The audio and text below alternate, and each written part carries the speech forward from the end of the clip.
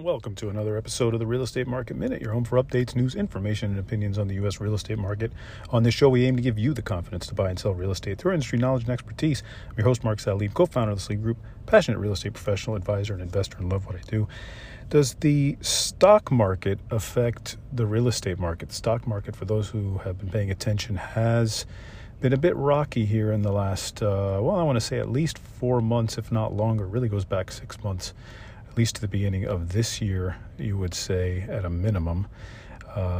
And I think that it's a good question. I had a client ask me the other day, he's an investor, and he was interested in purchasing a property, and he told me, well, I don't know. I mean, look at how the stock market is going. I'm not so sure I should do that.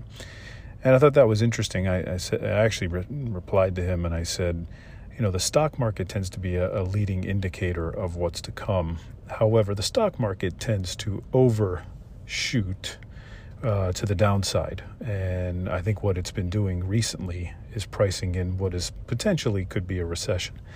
Now, it's going to assume the worst case scenario, just like it assumes the best case scenario when things are going well. And you can see that in a lot of the different stocks that did well during the pandemic, such as Netflix and Peloton and some of these other stay-at-home type of names.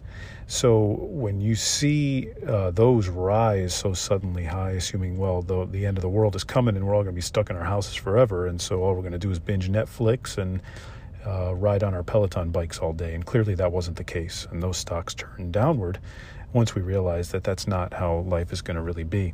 Now, why do I bring up the stock market? I know it's a show about the real estate market. Well, the reason is because when that investor said that made me realize there is a psychological impact to investors when they see the stock market going down. They will tend to maybe not pull the trigger as much on purchasing real estate. And it is understandable because it makes you wonder as a consumer even, do I want to go buy a pair of shoes or do I not, right? You see the stock market going down, you see your 401k going lower by 15, 20%, and it impacts your confidence. That is really the only impact. It's a psychological impact. There is nothing really wrong with the housing market right now, short of the low inventory that we have. However, that's driving prices up higher. So as far as like a correlation, I think that's really the only way to look at it. Now, obviously some people rely on that money that they make from the stock market to purchase a home. So when you see that money go down, I think that impacts you. So it's not maybe just completely psychological. It could actually be, I don't have the money that I thought I once had.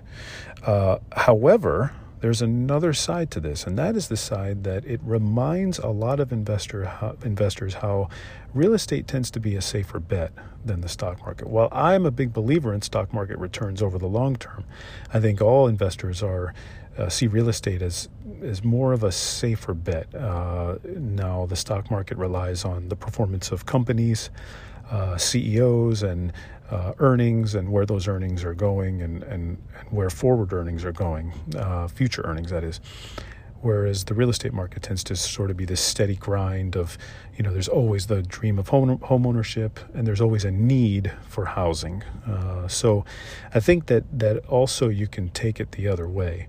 Now, this recent downturn in the stock market, I don't think it's a long-lasting thing. I'm going to be the last person to try to predict that. You can watch TV and watch everybody tell you what they think is going to happen. Nobody knows what's going to happen.